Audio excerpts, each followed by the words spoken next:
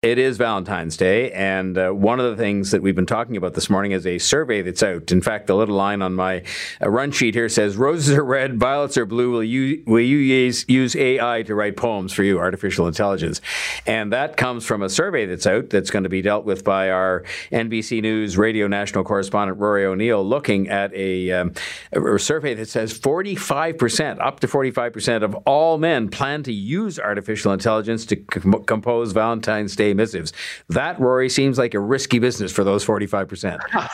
Well, hey, what's the difference if it's ChatGPT or Hallmark writing it, right? Yeah, but wait a minute.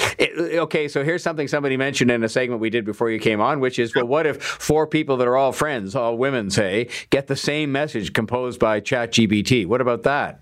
Well, that would be tough. But look, the aisle at the pharmacy with all the Valentine's Day cards doesn't have that much variety either, True. I suppose. True. There could be a lot of duplicates going all around. But look, this is also, we're talking to men, right? Women aren't going to chat GPT to write a Valentine's Day message. It's probably going to be men who are turning to the computer for a little bit of help. Although that same survey did find that those who use AI in their online dating profiles actually have more success with people clicking and responding and interacting and maybe trying to set up a date.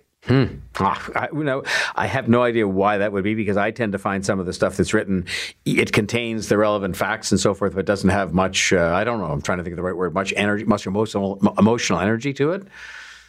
Okay. So I put into ChatGPT a minute ago, write a brief Valentine's Day poem about John Moore in Toronto.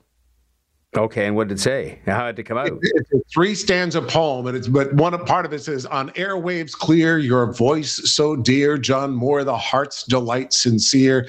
It goes on, it says, "Happy Valentine's, dear host divine, in radio waves, your love does shine." To John Moore, my God. To John Moore in Toronto's glow, a heartfelt ode, forever aglow. Well, there would be some people who, if they weren't onto it, would be very impressed by that and think, wow, somebody really spent a lot of time on this, recognizing it took all of about 3 keystrokes in 30 seconds.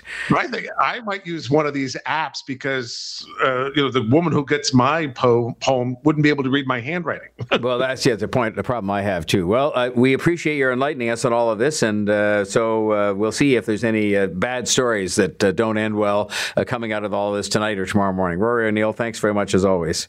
Thanks, John. NBC News radio national correspondent Rory O'Neill.